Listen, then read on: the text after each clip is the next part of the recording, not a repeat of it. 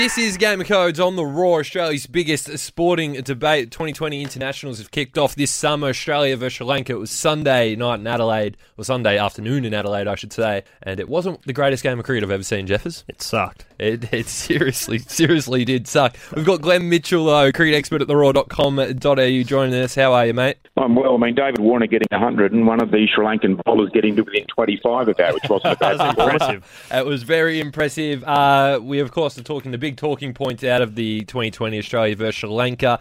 David Warner's century being one of them. Talk to us about it, Glenn. Well, it was a superb knock, and I think one that probably gets the monkey off his back.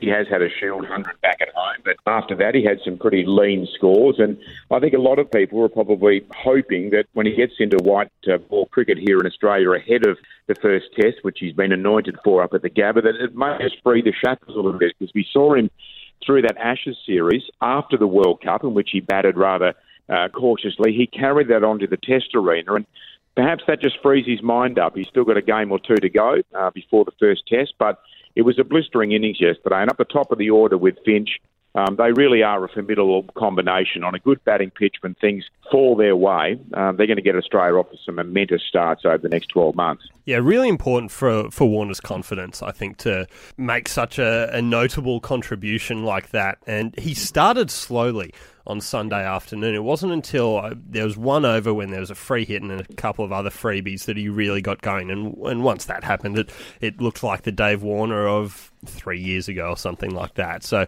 that would be really pleasing for Australia to see, not just in the context of these T20s or the following series against Pakistan, but as much for the Test series as much as anything else. I mean, the player who really caught the eye just as much, though, is Glenn Maxwell. Gee, wasn't he special? His innings was incredible, but it was also interesting to note his different batting technique. He's opened his stance up a lot since we last saw him playing for Australia at the World Cup, which looks to have opened up a few more areas of the ground for him. I didn't think that would be possible to say about Glenn Maxwell, but it is apparently. And what was it? 62 off 28 balls and a run out in the field. So a wonderful match for Glenn Maxwell. And I mean, you cannot possibly pick a test team based on T20 form, but Maxwell has been quite open that he'd love to be back playing Test cricket. He's still never played a Test in Australia. So again, much like Warner, an innings like that is going to do his confidence a world of good. And, there's no reason why he can't push for Test selection on the back of it. So it's quite remarkable that in this T20 format, Australia's best chances are when Steve Smith doesn't bat. I mean, it's a strange thing to say, but we saw yesterday Maxwell take his place at 3. He slipped down the order. Then Turner came in at 4, so Smith didn't get a hit. And it is a strange thing when you think about how good a player Steve Smith is, but he doesn't have that explosive nature. And if Australia get off to that platform with Warner and Finch, we are more often going to see Maxwell come up the order, perhaps Ashton Turner come up the order. So an odd thing that Smith may be one of the best exponents with a willow in the world, but in T20 cricket, Australia's probably will get their best performances as a result of him not batting if they get off to a flyer through the first 10 overs. It's an interesting point you raised there, Glenn, though, because I'm kind of the opinion that Steve Smith doesn't need to be playing T20s for Australia. He's not wholeheartedly agree. He's not a big hitter. You can find someone else could do that role of turning the strike over. I can't say I've given it that much thought, but Peter Handscomb, for example, turns it over relatively well. His technique isn't really exposed in the shorter game. I would be wary about almost corrupting Steve Smith's game at the Test level, because you absolutely need Smith in the whites performing well for Australia to be a force.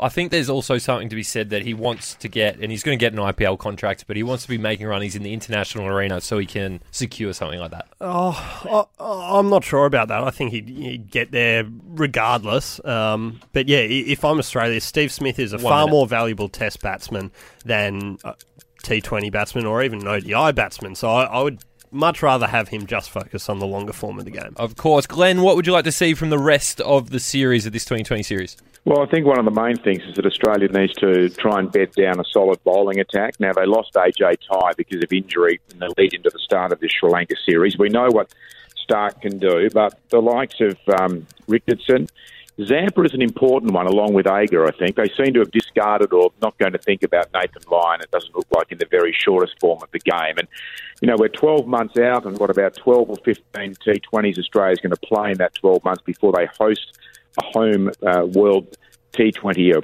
T20 World Cup.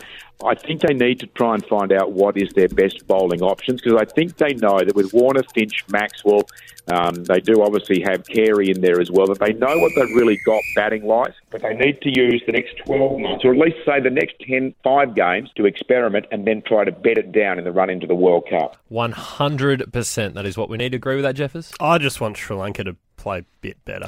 Yeah, that would also be quite nice. Glenn Mitchell, cricket expert at theraw.com.au. Thank you for coming on A Game of Codes, Australia's biggest sporting debate. Good on you. Thanks, fellas. On The Raw, Game of Codes, Australia's biggest sporting debate.